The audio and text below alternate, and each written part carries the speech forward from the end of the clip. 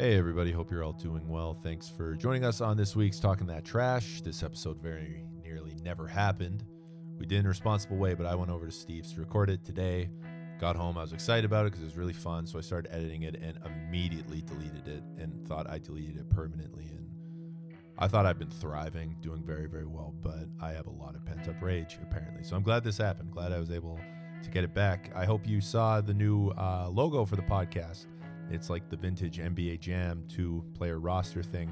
A friend of mine, he's an Edmonton-based comedian and artist. His name's Simon Glassman. He did that up for us. So big thank you to Simon. You can follow him on his social media handles at Characters by Simon. And if you need any kind of design work done, Simon's really great, really talented, and he does it for very reasonable prices. So I can't recommend him highly enough. Said Simon about 18 times there. That's enough Simons for one day. On this week's pod, Steve and I kind of just shoot the shit for a little bit, and we discuss HBO's What's My Name, the 2-part Muhammad Ali documentary, because we were trying to keep a little bit of a theme. We talked about The Last Dance so much, so we figured we might as well watch another documentary about one of the greatest of all time in their respective sport. And also very excited as we are joining the future. We got some proper podcast equipment now. We're not just yelling into a hall like it sounded like before. Couldn't really help that because we've been trying to be respectful of the social distancing thing and doing it over Skype. But yeah, exciting times for Talking That Trash. Let me tell you what, everything's coming up Millhouse. So yeah, I hope you guys enjoy this episode. Just a reminder, if on whatever you download us on, if you want to subscribe to the podcast, we would really, really appreciate that. And otherwise, yeah, just enjoy the episode. Here we go. Okay, we're recording with the new equipment. You don't have the headphones, so you don't hear the difference, but I do, and it's immaculate. I'm trying to imagine myself with the headphones on, and I'm imagining that it feels different and then it feels immaculate. So I'm just going to go with what you're saying. Just trust it's immaculate. Yeah. Have you been holding up with all of this, the quarantine stuff? This last week was a little bit of a crappy start. There's no MJ. There's no Last Dance on Monday, and it was like, what day is it? What's going, like, who cares? You know? And then someone says, well, Lance Armstrong's 30 for 30 is coming out, and you're like, what is it with psychotic competitors deciding that COVID-19 was the time to release documentaries? Yeah. And especially, too, like, if I'm in Lance, I'm coming at this from, well, Jordan just got everything done, so let me do my version, except hopefully nobody notices, like, the actual difference of I cheated and he didn't. Yeah. So I do think it's an interesting time where, like, if we're going to get more documentaries from, like, psychotic sports nuts. Oh, it's like coming. The Pete Rose documentary's coming out where Pete narrates it the entire time. The onslaught's coming. We've been saying that for a few weeks. Have you found any of the quarantine, like, because you can't be doing 3x3 stuff. I can't be doing comedy. And it, like, for me, I miss it, but there also is a certain part where it's been kind of nice to have the break, and it's so beyond your control that you can't get frustrated about it? Or are you just really anxious to get back to normal and be kind of flying all over the place again? At this, you go through ebbs and flows. I'm sure you'd agree with that. Yeah. But at this stage, there's you're almost resigned to what can you do? Yeah. Well, I want to play. Okay, go get on a plane. Yeah. And fly somewhere and then have to sit in a room for 2 weeks and then do what you came to do and then come home and sit in another room for 2 weeks. Sounds like, it's just terrible. It just, all the things that play into me wanting to do something, you, like with everything else that revolves around COVID, you all of a sudden then get into the extracurriculars that break off from it where you say, okay, if I want to do this, how does this part affect it? How does that part affect it? And then all of a sudden you're going down the rabbit hole so deep that you're a bit turned off of what you were wanting to do in the first place. Yeah, I was supposed to be in Chicago next weekend if things weren't. So, like, let's say everything was the same right now, but they had opened up comedy clubs. That sounds terrible. I love Chicago, and it would be great to go headline a comedy club. I was really excited for it, but to go down for 3 days, tell some jokes to what would at most be 25% capacity, that's all they could, and then have to come back for 2 weeks. That just sounds ridiculous. And I know, but, like, your travel schedule with 3x3 is insane, and I don't think people really understand that unless you tell them. Sure. Like how many countries did you go to last year, and how often? Because you had to go to Europe once, come back for like 6 days, go right back, and it was relatively close. The countries you were in, right? Well, I think if we went through it and totaled everything up, I think it wound up being anywhere from 12 to 14 countries last year, not including being in China multiple times. At this stage, last year, we had just gotten back from Penang, Malaysia, and then I went and did a shooting clinic in Maui, Hawaii, like a day after, which in retrospect was a lot. And then we came home for a week, and then we were flying to Chengdu in China to play in the Masters. Then we went from Chengdu to China to Germany. So we flew from Chengdu to Abu Dhabi to Frankfurt, and then we trained from Frankfurt to Trier, where one of our teammates lived, and we trained in Trier, Germany for a week. And then we flew down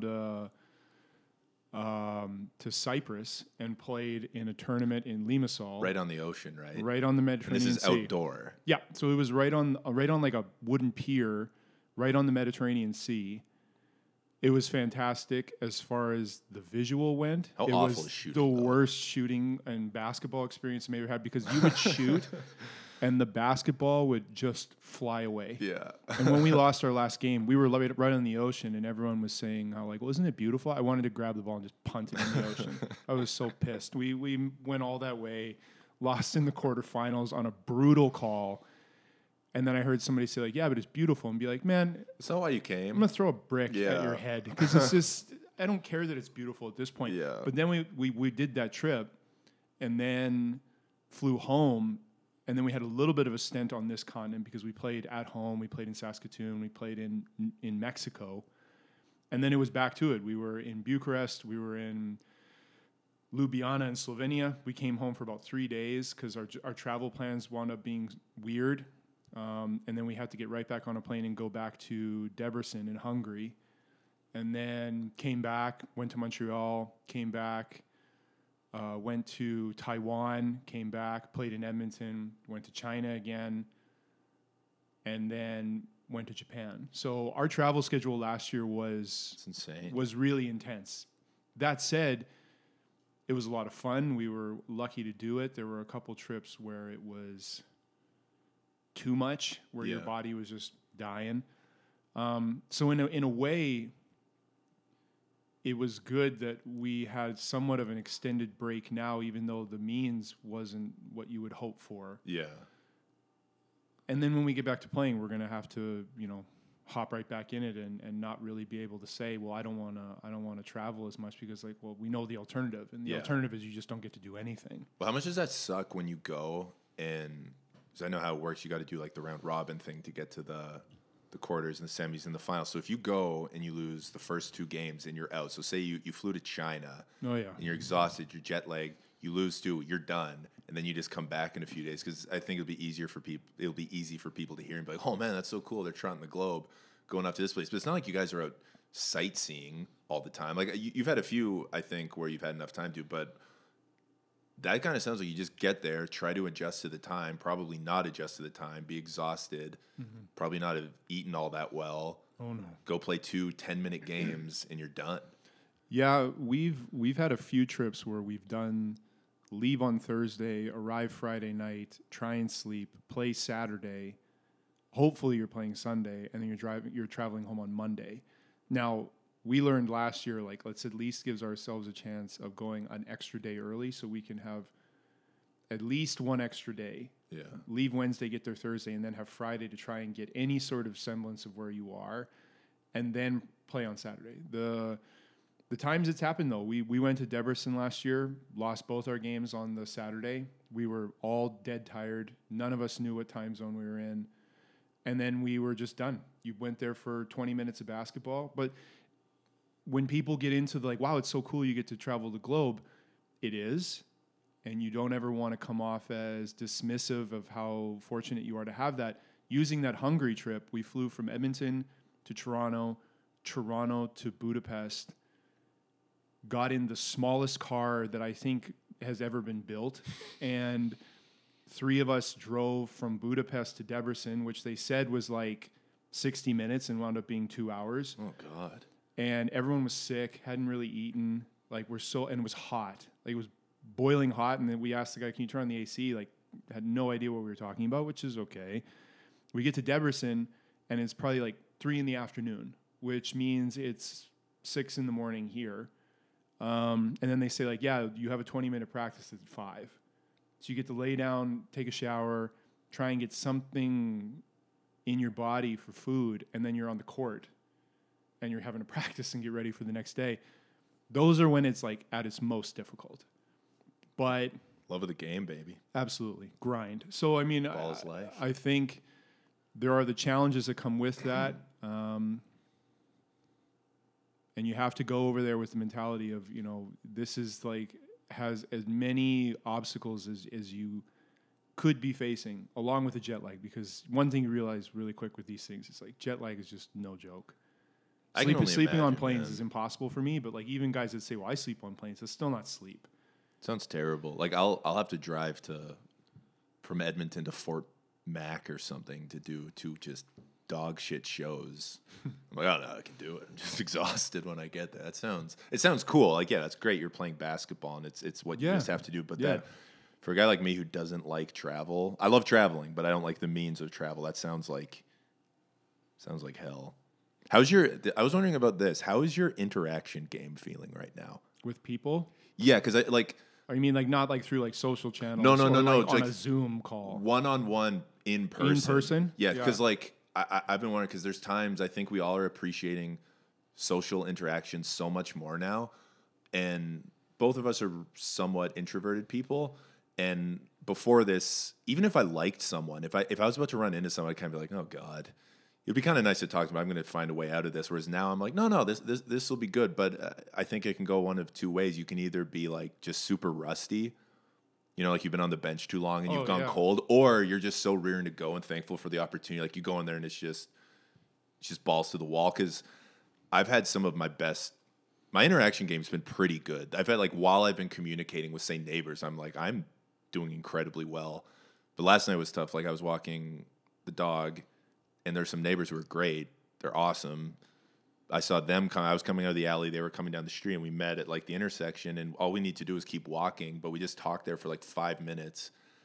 And then I thought we're going to start going there. It's like, all right, well, have a good night. And we still have like 2 blocks to go. Yeah. So I kind of had to do the Michael Cera from Superbad when he's with Beth. Yeah, bye. Had to like not just sprint off. I had to make it look casual enough, but walk with enough pace that I'm doubling their speed. That's the worst. It was really awkward. The goodbye when you're walking in the same direction. Oh, God. And you said it, and you're like, shit. And you're just walking towards the door, and it's like,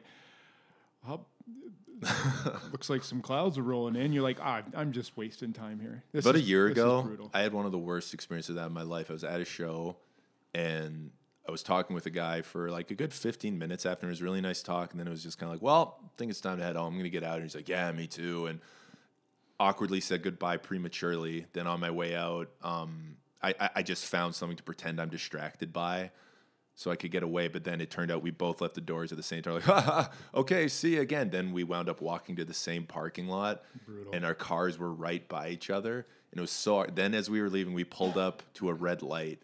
And we saw each other again, and it was just one of the more uncomfortable. Just ran out of ammunition. Yeah, it just got to the point where we clearly were both pretending we didn't see the other person, even though we knew we were exactly by them.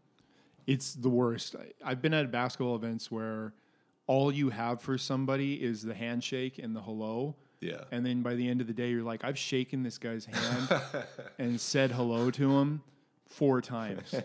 And every time you're asking, like you're looking at it, you're just like, you're giving that good handshake. You're like kind of leaning into it, and you're like, you know, you, and you're like, I don't know this guy's last name. Oh, no idea. And you almost feel like a bad guy because you're like, let me sit here, but you're not gonna.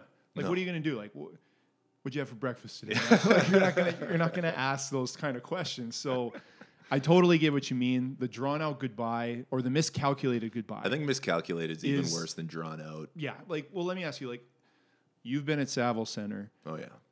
The door is a hike.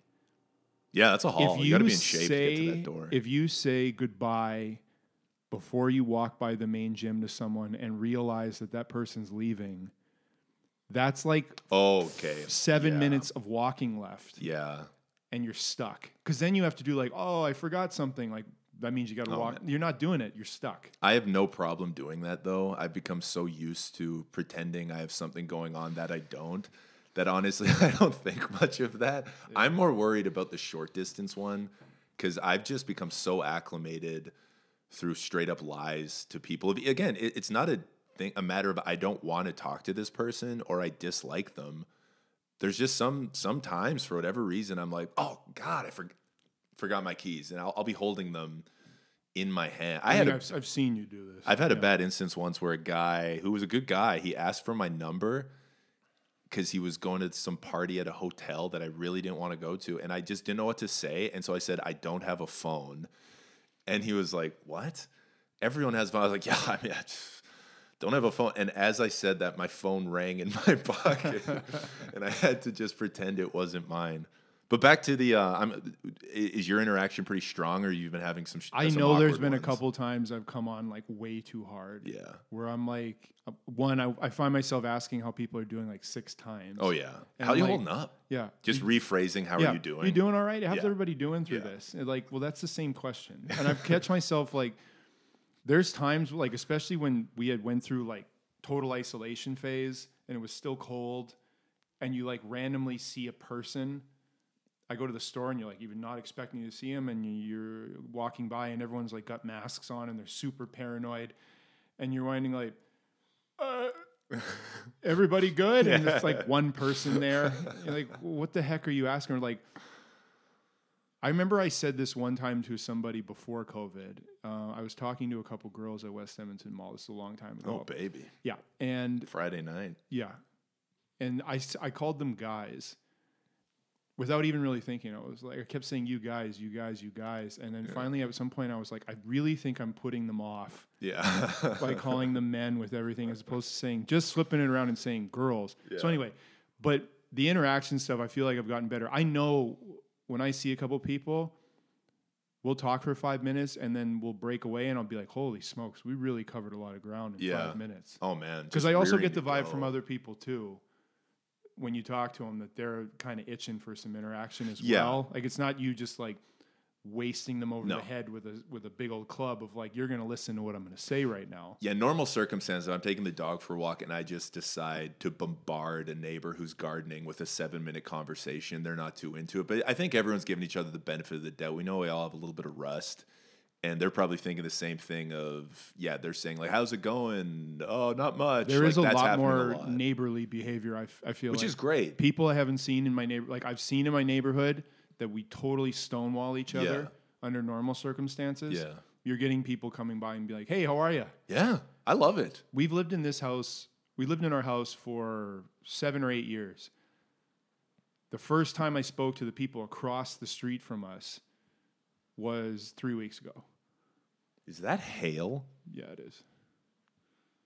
Okay, that's seasonally appropriate. I was going to say, God damn Edmonton, but that's seasonally appropriate. I'm sorry to interrupt you, but if you hear that in the background, that is definitely hail. I feel like my interactions are all right, but I'm also not interacting with a ton of people or many people that like I wasn't interacting with already before. Yeah. So I'm sure it's like a C at best. Honestly, I feel incredibly confident. I don't want to make it like I'm more neurotic and awkward than I really am, but I don't have in a lot of scenarios the most social confidence. So in a lot of ways, I feel pretty acclimated to this, and I feel like I'm conditioned for this kind of thing, whereas people are playing catch up to me. So I'm a little bit worried about when this all stops and I go back down a few pegs. Steve and I were saying we're gonna give some hot takes more up, because that kind of seems that's all podcasts really are, is saying anything but saying it with a lot of confidence. Yeah, saying it with like 100% belief that whatever was just spoken is gospel truth. Yeah, that's kind of all a podcast is. And I have a lot of takes. I don't want to come out too hot. I kind of want to just come out with a lukewarm take. That some people might call hot, but I think this is like not about what I was originally going to say, but I don't think this is a hot take either, is Here I Go Again on My Own by Whitesnake is a great song. Is that a hot take? I don't think it's a take anybody cares about. But I think that's the problem. What do you think? What do you think of when you hear "Here I Go Again" by Whitesnake? Old school. Yeah. Yeah. But I also think of like lame 80s mullets, something you are obligated to roll your eyes at and be like, oh, that music sucks. But I listen, I'm like, that song rules. And when I play it through my workouts that I don't want to do, I have St. Elmo's Fire by John Parr, and Here I Go Again. And that used to be stuff I'd laugh at, like, oh, isn't this lame? No, that song rules. So I don't consider that a hot take. I'll give my hot take, and I know you have one. We obviously talk about basketball a lot. I think that the charge, the offensive foul of the charge, is either the worst rule or the most poorly officiated rule in all of professional sports. So you think it's poorly called, or you just think it's a bad call to have, a bad rule to have in your game? It depends on how you define it, because it's if it's not poorly called, then it's just a terrible rule. If it's and to explain myself, so if you're not really familiar with the charges, if someone has the ball in offense and they're driving to the hoop and they bowl over the defender, they put their shoulder in or whatever. Typically what a charge is you see the guy or the girl driving the basketball, defender gets in front of them, has both feet planted, they fall over, and then the ref with their fist like drives it forward and it's a charge, offensive foul. What I just don't understand about it is I get technically what the rule is supposed to be. If the person's outside, especially in the NBA, the little circle, if both feet are planted and they're there with position before the offensive player gets there, and if they bowl them over with their shoulder, that's a foul. Okay, fine, but that's not how it's ever called. You can have the exact same contact, and if the player doesn't flop, because that's 9 times out of 10, at least I would wager, it's just a flop.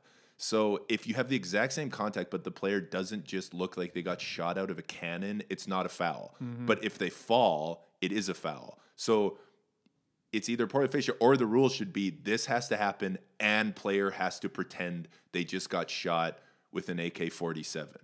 And I really don't like that. I think it makes no sense, and it should just be the contact. It should not be whether or not the player falls that the whistle's blown. Yeah, I could get on board with that.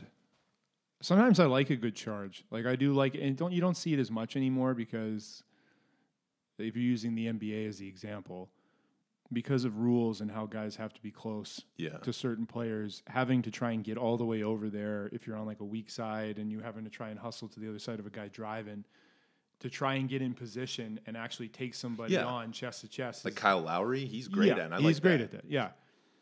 But I could get on board with that. I mean, I don't know. It's so much of what happens now with calls has become theatrical. Yeah. So I don't think guys falling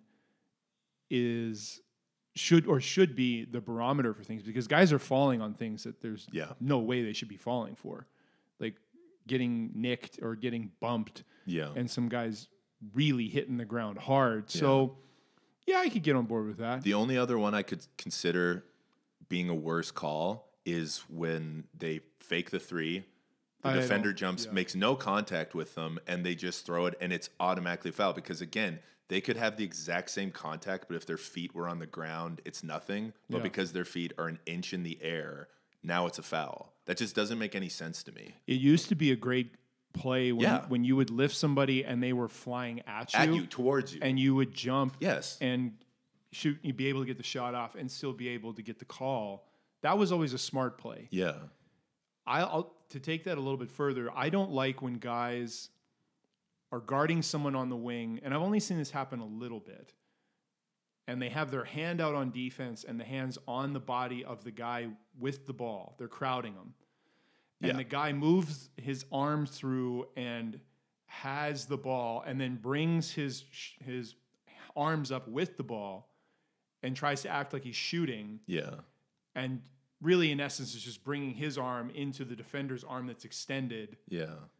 And then acting like they're being fouled. Like, I don't really care for that, because if an arm's out, like, you're not going to bring the ball down to your feet and then rise it up and try and check it through someone's hand. I don't care for that. Yeah, so much of the NBA now, with all the good in it, it just feels like players have outsmarted the system and are just using technicalities where the refs will get together and be like, we need to solve this, but then immediately the players find the loophole in that. And I was trying to think of other sports, which I admittedly know essentially nothing about compared to, like, in my hot takes, I put in a good 3 minutes of thought into that. But I couldn't think of worse calls. Do you want to do your hot take? It's going to take us in a different direction here, but It'll segue though. Yeah, we meaning myself and my two daughters, we watched The Lord of the Rings. I love The Lord of the Rings. I know you love The Lord of the Rings. And I just kind of realized for the first time, Fellowship of the Ring for me is the best one of the three. And we're talking about theater releases. We're not talking about the extended versions. The extended versions, I think, are still very good. But we watched Two Towers and we watched Return of the King. And I was sitting there and I was like, man, I feel bad saying this because I love these movies, but Two Towers and The Return of the King kind of suck. And the reason why is once you've seen the extended versions and all the gaps that are filled in of like, well, how old is Aragorn and what the hell happened to Saruman and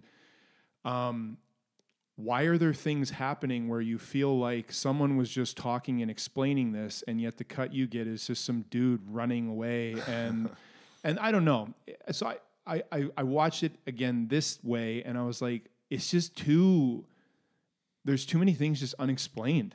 Yeah. And it bothers me. Like the Saruman thing just like legitimately bothers me in Return of the King. Yeah. He's just gone. He was a huge part of the first one, a major part of the second one, and that dude doesn't even show up in the third one. There's no resolution. And the tree just says, hey, he's gone. Yeah, the end. Oh, okay, cool. Yeah, don't worry about That's it. tremendous. Like, Yeah. that bothers me. And like, even the kids, like Izzy is sitting there and watching. She's kind of like, these ones aren't as good as the first one. Yeah. You're like, yeah, I know.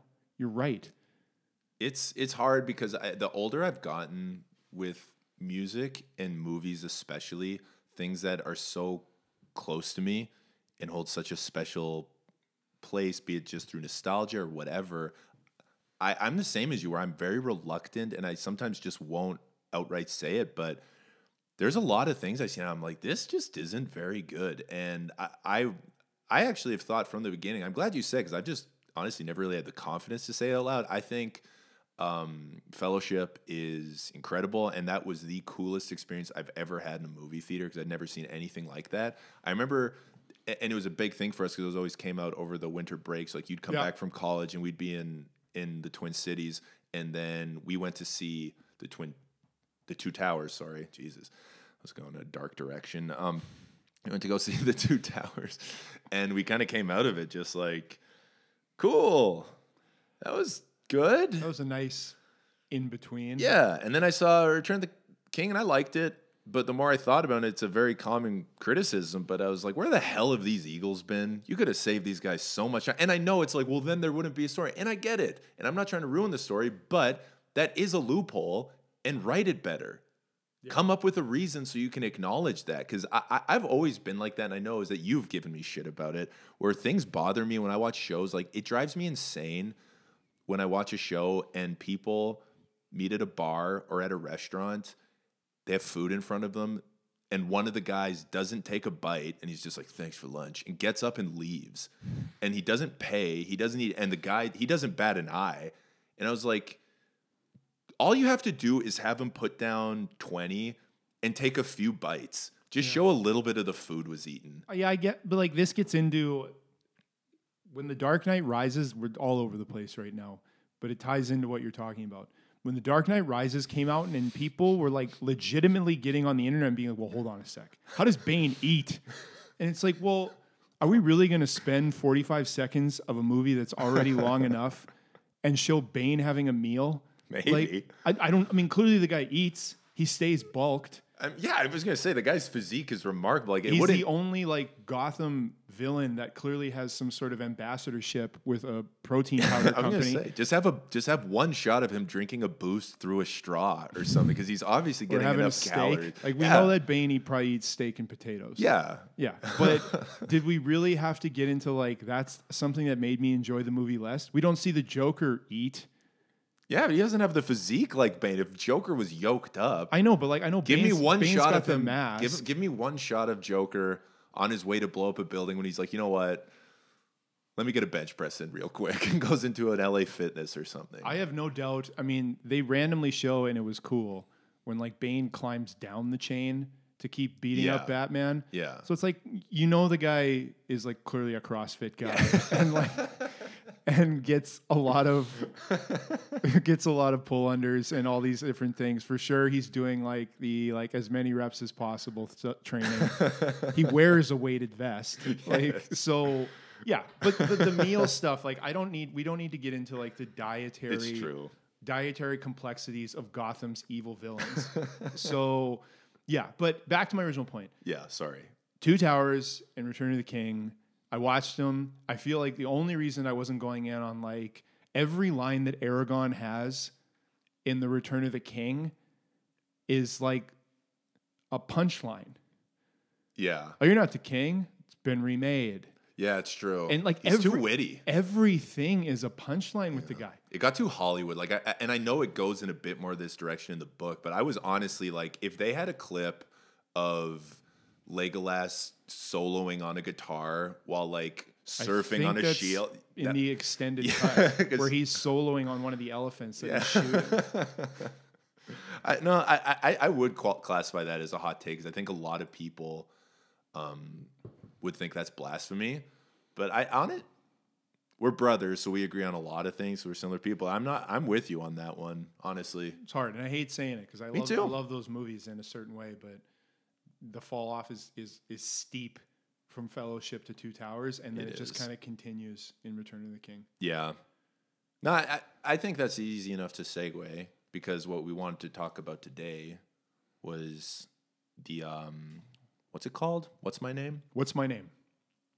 Muhammad Ali. Yeah. HBO documentary directed by Antoine Fuqua. I have no idea. Yeah.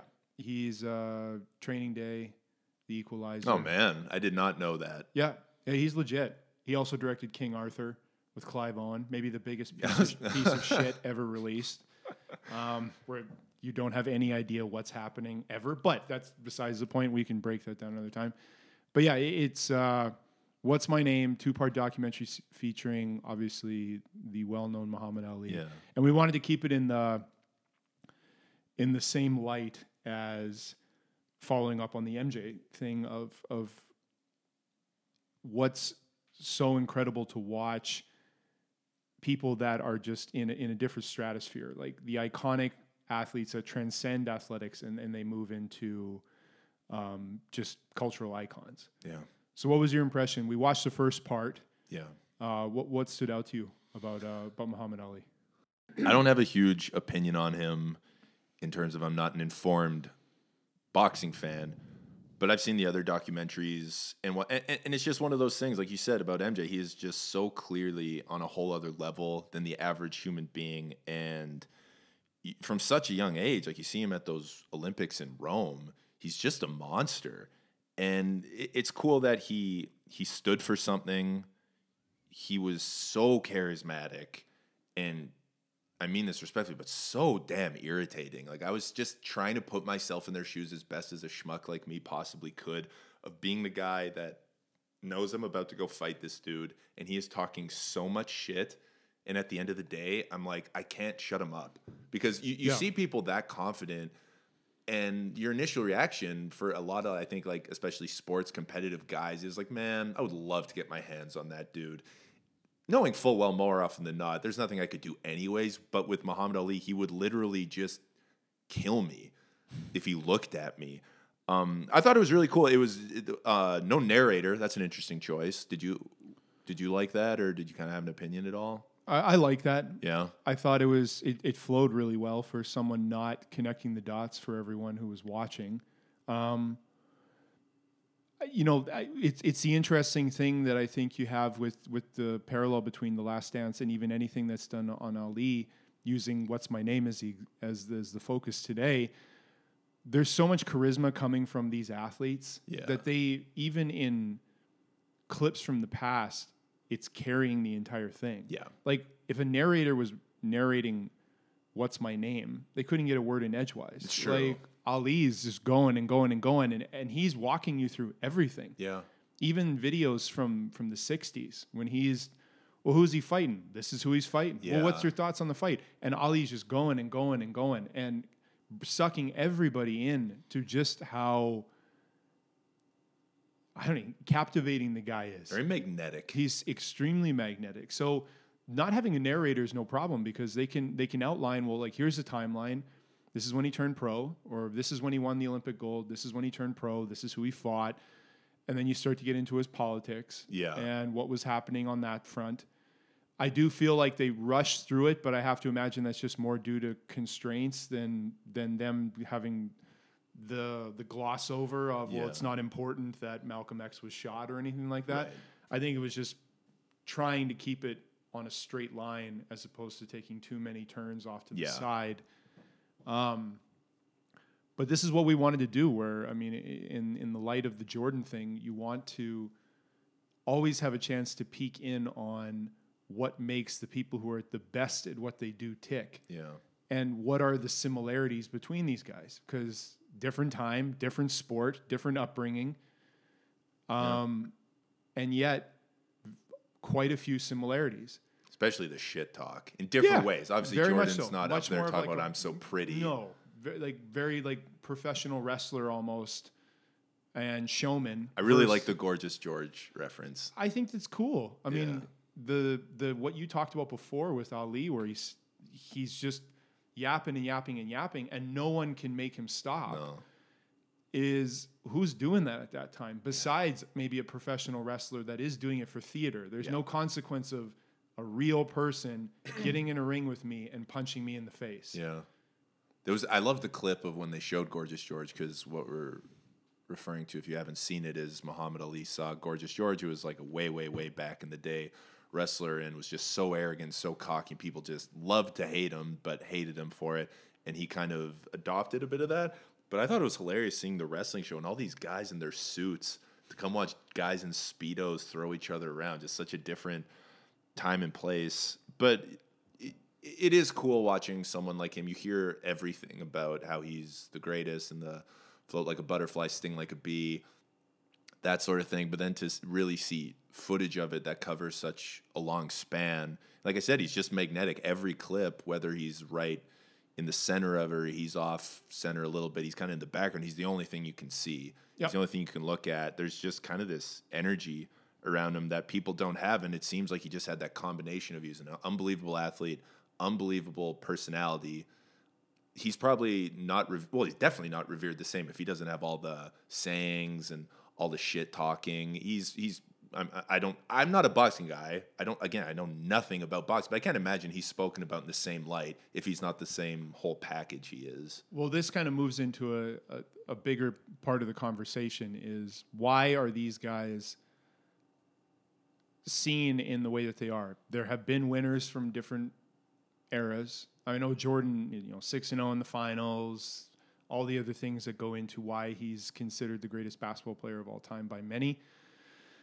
But same with Ali. Like, there have been other captivating personalities in boxing besides him. Like Mike Tyson at the height of his popularity was very captivating. He wasn't captivating in the same way, but people were fascinated by him until, He's talking about eating children while Muhammad Ali is like essentially freestyling. Yeah, while Muhammad Ali is charming everyone to death with poems and like great interviews and his charismatic smile. And Tyson's threatening to kill children. But different thing. Competitor. But just true grit. Just wants it. I think what's so interesting about even just the beginning of this, and I think we're going to keep this as a theme for a little while, is everybody likes to have the peek in on what excellence looks like. Someone who is great, stays great, and then finds some sort of way to resonate with the public or the world that goes beyond the sport they play. Yeah. Jordan did that. Ali did that. You can get into maybe even Tiger. You can talk about when guys start to go into the transcending sports, changing their sport. Babe Ruth. Yeah. Jackie Robinson. Dirk. Absolutely. Yeah. Yeah. Skidishvili. So, I mean, you start to go into that kind of category, which I think is what brings us, it can bring us to what we were, even though we kind of glossed over it a little bit. We're going to watch the second part of Ali through the week. But this is where it gets interesting. we know why Muhammad Ali has documentaries. We know why Jordan did The Last Dance. Whether or not you are 100% in agreement with it or saw the version that other people saw and interpreted it a different way is, do you think that outside of the absolute greats who are just going to have their lives and sports documented, it's a must. People are waiting and waiting and waiting for this to happen. Where is the line, though? Because we know what's coming with the MJ documentary, and what's going to be the fallout from this is documentaries from everyone and their dog. Yeah. Where does it get to be where, okay, this is something that people are excited for, this is a story that needs to be told, to outside of it just being like, there was a really cool happening, and this is going to be one gigantic infomercial? Yeah. Yeah, I mean, I think we've said it on one of the last episodes, but I really do think it's just going to be an onslaught, specifically talking about sports documentaries, because documentaries on every subject seem to be really flying out there right now. And it just, I don't know, I have kind of two trains of thought on it, I think. I think it's pretty relevant to just the state of content right now. And I feel we saw it with Twitter and things like that, where criticism is as good as it is, everyone has a voice now, and some people just don't need a voice, and we don't need to hear what they have to say. And then some of these people through Twitter, it's not like it's just, Randy, some guy 3 doors down. These guys are making a living off this shit. Yeah. And it just makes you wonder, like, is that do we really need to hear any of that? But the point being, it's kind of like everybody's a brand now. Everybody needs to get their shit out there. And I think there's something to do with this inherent, I was saying this earlier, kind of like human condition of wanting what we don't have. And we see someone else who might be in what we consider our same field has this. And we're like, why the hell don't I have that? So what used to be like everybody needs to get a Twitter account, then everybody needs to get the blue check marker, get this account or that account. Now it's kind of becoming, well, that's not enough. Not enough to have this big following. I need a documentary about me. And it just does make me wonder, because I think there's so many good stories and there's so many good outlets for it. Be like a book or maybe a chapter in a book or one of those E60 things. We're giving it a 10-minute feature. But when we're starting to go down this road of everything is in the works now of being a multi-part documentary, it's just really taking what is special about that completely away from it. When I heard about the MJ documentary, I was just like, holy shit. Yeah, finally. That's incredible. And here's another one. Speaking of Lord of the Rings, Peter Jackson is coming out with a Beatles documentary. I know it's not sports related, but that's the Beatles. That's like, that is something I really want to see, because it's so iconic, and there's only one Beatles. If it was like Peter Jackson's coming out with a documentary of the Sheepdogs, be like, well, no one needs to see that. So I think I'm going to go for a walk when that airs. But I don't know, man. It kind of bums me out. I don't want to have to see this many things and to take away what's novel about a good story. I've been rambling. You go, because I think I have an outline of what I think legitimately qualifies a good documentary, or what's needed, what what's required. Yeah, and tell me what you think about it, because what I think, we'll just go on it and then we'll go through it. I think there's some key elements. Obviously, I'm going to be missing some of them. I think something to do with being a first is very important. There was no other Muhammad Ali. No. There's never been a Michael Jordan, in terms of a guy who won 2 3-peats, left the game, came back, won his second 3-peat. That's never been done. Sure. So that in and of itself, there's something very novel to it. There's an undeniable success. It's not as subjective. Yeah, but, well, no. He factually, statistically won all of these fights, or won this many championships. There's a controversy around it, and around him as a person, just Muhammad Ali, and Jordan too, with the gambling stuff and the reason he left. Was that a conspiracy? There's substance behind it. It's not all just talk. Sure. There's a little bit of talk. Obviously, with Ali, there's a hell of a lot of talk. Yeah. But at the end of the day, it's backed up. So I think those are 4 really important things for that a documentary like that. Or it's just a really great story. Like, you look at the Larry Bird, Magic Johnson kind of thing. You still can add in those elements of them being first. They really brought back the popularity of the NBA. A lot of substance, but you take, flashy black guy from the Midwest, hick white dude also from the Midwest, meet each other in college, hate each other. One goes to LA, flashy guy. One guy goes to blue collar Boston. There's that racial divide. There's so much there. And then they wind up becoming really great friends. Yeah. That's a great story. But now we're talking about this Clippers documentary and the We Believe Golden State team from like 08 or whatever. Yeah. Do those fit the bill? And what do you think? Like, would you agree with those or what? Would I agree with those becoming documentaries? No, with like that kind of idea of that's what should constitute. Yeah. Well, what really shows in The Last Dance and what has shown in other documentaries that have been great. I mean, when we look at probably what has been like the modern day version of sports documentaries where it took it to a new height of popularity have been the 30 for 30 series. Totally. So the stories that they tell in 30 for 30, like if we use basketball, the Once Brothers was fantastic.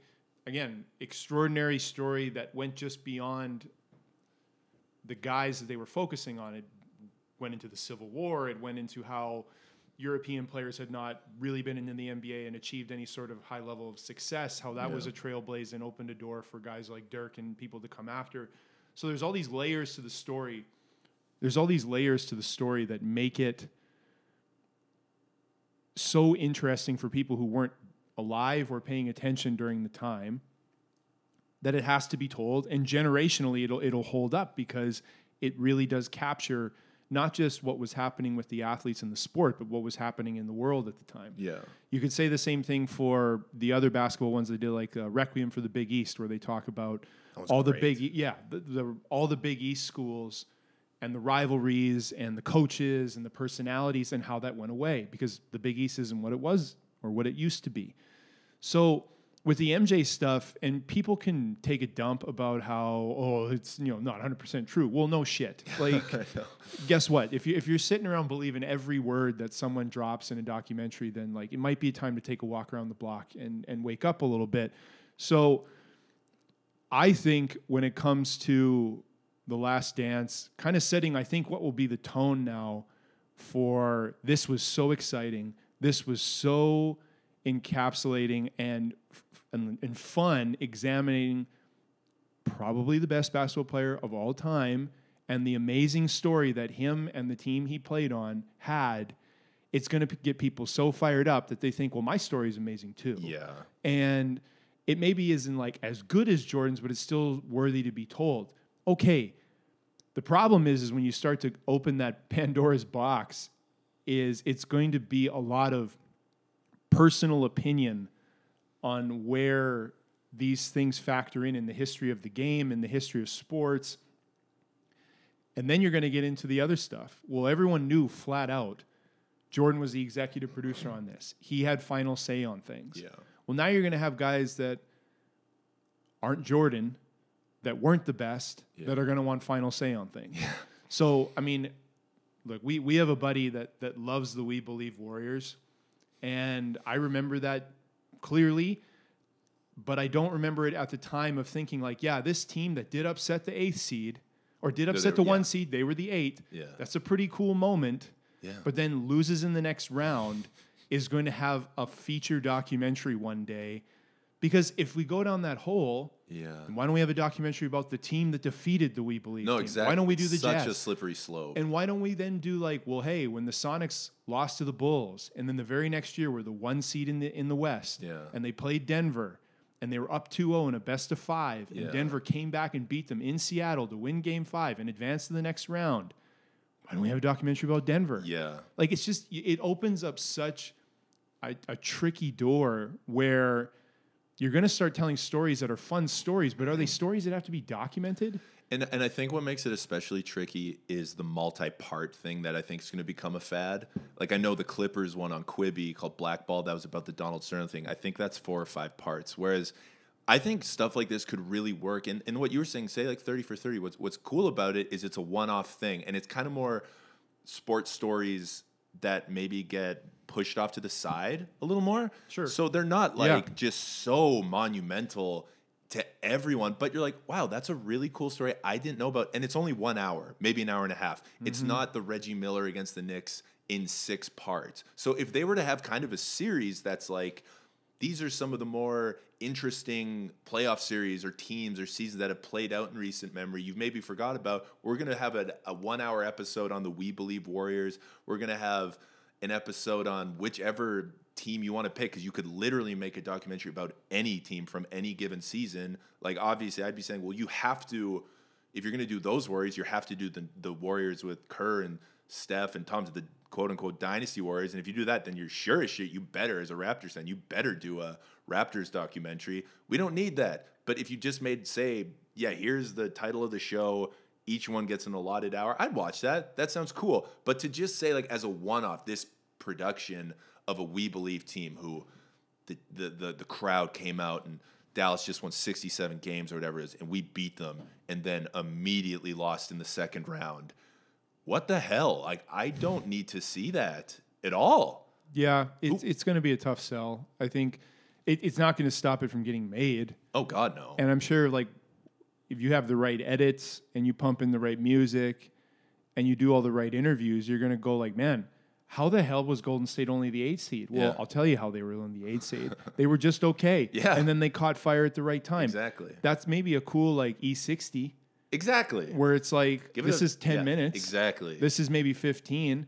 And I know, like, Steven Jackson could fill that whole 15 just talking about hypotheticals. Talking about how he weighed 295. Sure. And then also, too, like, they were the best team that entire season, yet the reality proved that they weren't. Yet you were an 8th seed who was Yeah. just above 500. Well, So- sorry, you go ahead. I feel like it's a slippery slope, and I know this is going to lead to, you know, well, we need this documentary and we need that documentary, and when is this documentary going to come out? The fun thing about documentaries is they aren't one being released every week about every bloody athlete Exactly. that we see on the screen in an era where we already know just about everything about what's going on in these athletes' lives. Yeah. So if we can keep that where there is like the rarity and the almost special occasion that comes from having documentaries Yeah. about people and events that maybe we didn't know as much about as we thought, that makes it special. But when you maybe get into the realm of, and we've bashed it a couple times before, like, well, we're gonna have a D Wade 6-part or 10-part documentary. It's like, yeah, I think I'm gonna skip some of that, or I'm gonna have a Clippers like kind of phony movement documentary where it's like, well, we didn't like Donald Sterling. Well, nobody else did. Yeah, I'm not a And fan he of was that premise. I'm not either. Like, this whole thing of like, we were gonna take a stand, but we didn't have all the info, so we wound up playing. Yeah. It's like, wow, that's so brave of you guys Yeah. to put your shooting shirts at half court I know. and still take the check for the game. Yeah. I, And all I the hope shit they I'm said, going to tell my kids about that one Yeah. day. Get out of here. tear in your eye. Who cares? Like, it really was one of those things where it's like, Yeah. yeah, it was a moment, Yeah. but it probably wasn't a moment that was taken to the extent that the players had the possibility to take it to, Yeah. and they just chose not to. Why? You probably want to get paid. Exactly. You know the ramifications that because your agent's saying, hey, man, if you don't play, this is what could happen to you. Yeah. Okay, so I'm going to play. I'm not going to like it, but I'm going to play. All right. But let's not act like you guys were like, you know, marching. No, exactly. And that's Like, the tough thing, because I don't think that's- either of us want to diminish how shitty. Yeah, Donald Donald Sterling was Sterling was. incredibly shitty. Yeah, piece of absolute trash. But I remember even back then, and this is kind of before like wokeness was a term that a bunch of hipster white people like to refer to themselves as. But I remember kind of being like, what are they doing? Because this all came on the Clippers. There was one thing, like, we might wear black socks when we play. And it's a little bit like, yeah, that's That'll show him. that'll show him.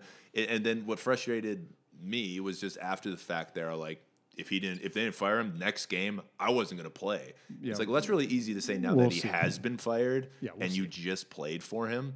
So I agree. I think that's one of those ones where it's just like, cool, you made it, it's fine. But I really do think I probably articulated this really poorly, that it's just kind of the state of where we're at as a society and culture of, you said it, everything's documented. Everybody's documenting themselves all the time. It's kind of like everybody's doing their day-by-day documentary of just walking. I went for a run, so these people better know I'm going for a run. So I'm just going to confidently, like a lunatic, be walking outside, talking to nobody, but pretending I'm having a real conversation. You guys, you're not going to believe what I just saw in the river valley. Something crazy just happened.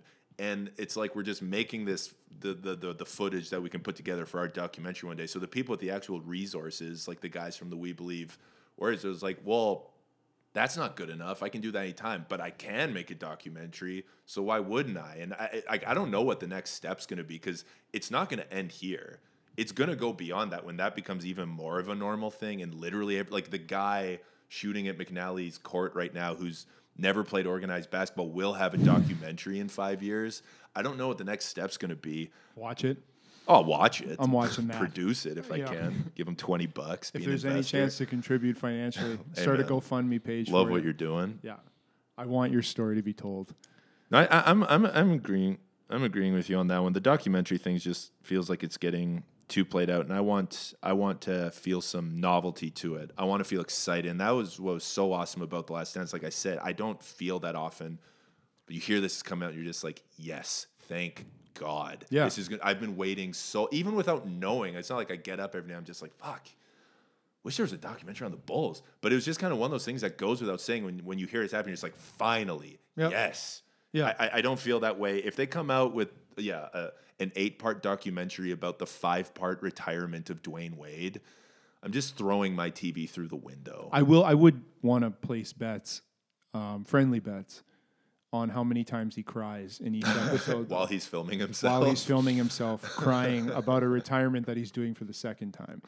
I'd take bets on that. I'd say the over/under. I'll set the line at 2 an episode, 2 tearful episodes. My thoughts on Dwayne Wade are essentially, if I met him and he was like, "Hey man, you want to go for a drink?" I'd be like, "Dwayne, yes, whatever I can do." And I don't have to say a word. Just let me listen. You talk. But if that ever happens, I'm just like, what a douchebag. If you want, I mean, maybe he'll cry while you're there. Who knows? And maybe he'll get videos. Couple tears. Or he'll ask you to video it for him. So, man, something I realized we forgot to say. Okay. As the whole podcast, the title of it is Talking That Trash, and Ali is such a shit talker. Yeah. We mean to say some of our experiences with shit on, because we talked about your prime as a shit talker, and you were good. I got good as I aged like a fine wine with shit talking, because I was definitely just the angry white kid who would immediately resort to shut the F up or I'll knock you out, even though I'd never thrown a punch. Yeah. But as I gotten older, and it's sad because in my men's league games, I'm just an assassin. But I've heard some of the worst trash talk ever told. Do you have any like especially good shit talking stories that you've seen other people, and you're kind of like, man, yeah, this guy's in the Muhammad Ali league of shit talk, or this is just on a echelon I'm not on? Well, I don't think I did it justice a couple weeks back when we talked about it, because I think there's a couple things that make good shit talking. One, it winds up being, I don't think maybe it's coming from it's coming from the point of it, but good shit talking is also funny. Like totally. It's creative, and it's not just mean. No, and it's spontaneous. Yeah. Like when you get guys that get a line that you look at and like the first thing you want to say is like, you've been waiting to say that, haven't you? Yes. That's really lame. Yeah. And unless it's a really good line, can't be it doesn't that good. really, but that's the thing. If it's premeditated, it's not really going to jive. Yeah. So it has to be really creative, and that usually can sometimes wind up being really funny. Or great shit talking can just come from like, I'm so damn good that I can say whatever I want, and you have to just be like, well, yeah. So I think no, you're not. Yeah, guy's 30 on you. Yeah, exactly. This was not. I have a couple. In college, when I was at San Diego State, we were playing BYU at home, and BYU had a guy wound up being a huge bust for the Raptors. That's not the point of the story. Rafael. There we go. Mr. Araujo. So, I mean, like, Rafael Araujo in college was like a mountain. Like, the guy huge. was I saw him at one of your games. Yeah. And he was playing also for BYU, which really was strange because he was like tatted and like a little bit rough around the edges. Right. And he's playing at the Mormon school. He's Brazilian, right? Yeah. Yeah. So we're playing him, and like, you know, some people there was a lot of NBA hype around him at this point of like, if he has a good year, blah, blah, blah. So one of our guys was like, I'm going to lock him up. First play of the game. They throw it to Araujo. He catches it, little shoulder fake, drop steps to the middle off the left block or off the right block. and just like hammers it on our big guy. And our guy goes like flying to the ground. Yes. And Araujo like just smashes on him, steps over him. The whole arena, this is at home, the whole arena is silent. And Araujo like walks past our bench flexing. Oh, man. And everyone was like pin drop quiet. Oh, God. Yeah, everyone was like, whoa. And the second his back turned, like dudes were flying off the bench like, man, like trying to talk at his back. And I remember sitting there thinking like, shit, man. Like there's not a whole heck of a lot you can say to that. Because like when people were just like, man, he's weak. And I'll be like, remember when he like took our player and threw him through the net? Because he just felt like it? Yeah, that a dude who does that's weak. That's when you don't even have to say anything to talk shit. That's what I mean. He walked by flexing, hard flexing. Like, how many guys can really flex, can walk by you flexing, and you'd be like, respect? Him, based on my own personal experience. Yeah. I've seen guys who shouldn't flex. That's what I mean. I've been flexed on, and it's just like... That's not doing what you think it's you doing. hit a layup, and you don't have big arms. What are you talking about? And it's just not packing the punch you were hoping. No. Like, you're thinking, I'm going to bring the flex out. Yeah. And it just isn't gaining the respect you hope. And then it backpedals into like, fuck you, man. Yeah, exactly. So as he's leaving, come around here with that shit. Better not. Like, yeah. So the same season, we played in an NIT game in Texas Tech, and we were playing. This is Bobby Knight's Texas Tech, and they had Kasib Powell and Andre Emmett, and Andre Emmett was really good. He actually was. He was murdered a few months ago, which was really sad to see. Yeah, really sad. Jesus. Yeah, but he was really good in college. Wasn't like a real good shooter, but like just worked off Bobby Knight's like figure eights, got a lot of mid range stuff, and he was legit. So they're killing us, of course, and someone's at the free throw line for Texas Tech, and he walks to one of the blocks to rebound, and he looks at me and one of the guys on my team, and I'll never do it justice. Because it was him in the moment, and you're like, let me just get this game over with, man. We're getting murdered. We got to go home after this, and, probably going to get ripped in the locker room after, too. And he walks up, and he was just like, hey. And you just make eye contact when you probably shouldn't. He was just like, guess what I'm about to do? And I was like, I don't know. And he was like, I'm about to get this bound. And I'm like, I'm just looking at him. He's like, because I'm for real. And I was like, cool. What am I supposed to say? So when he did, he said, like, no, I am for real. That's my rebound. So it was just one of those funny moments where like my eyes met with him and he was talking to two of us. He was kind of going back and forth and doing the whole like, I'm about to get this bound because I'm for real. And I was like, that's pretty funny. I thought it was good trash talk just because it was. I don't think he got the rebound. I'm pretty sure the guy made the free throw because he believed he was going to get it. But yeah, like just to walk into the lane and just say something like that, I thought that was good.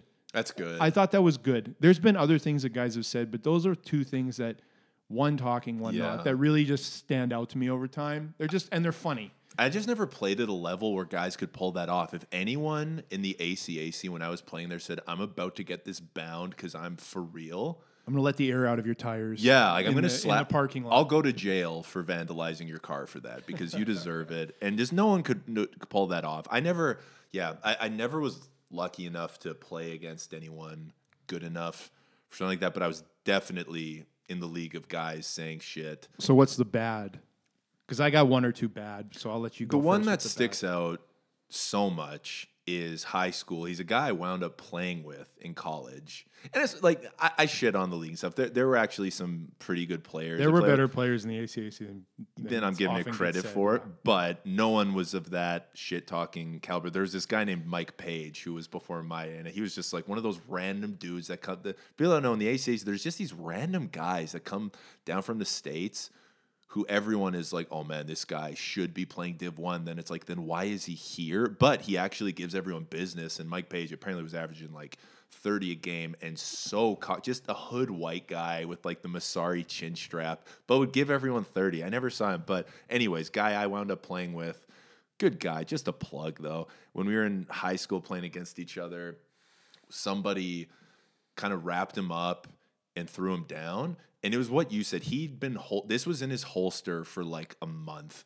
or he heard it in like a NBA Street video game, and he was like, I'm going to use that the next chance I fall down. Yep. And so he got up, and what did he say? He said, so everyone could hear. He's like, you think you're Peter Pan, so why are you trying to hook? And we're all like, what the fuck? And like, everyone was just like, what did you just say? And it wasn't even like we were offended, but like, that is just so lame. Like, get that out of here, man. We're trying to play a basketball. We were just upset. He never really let it down. I don't know if I ever told him to his face, but everyone on our team in the locker room, I'd be like, hey, do you know like that's what he said in high school? And they're like, yeah, that sounds about right. That guy's a nerd. Well, it is an incredible accomplishment to be anyone's, like, that's the worst line of trash talk I've ever heard in my life. I don't remember any details from any high school basketball games, but I remember that from when I was 15 years old, like it happened yesterday. Yeah, I understand It's that. Hall of Fame. I understand that. I mean, it's really bad.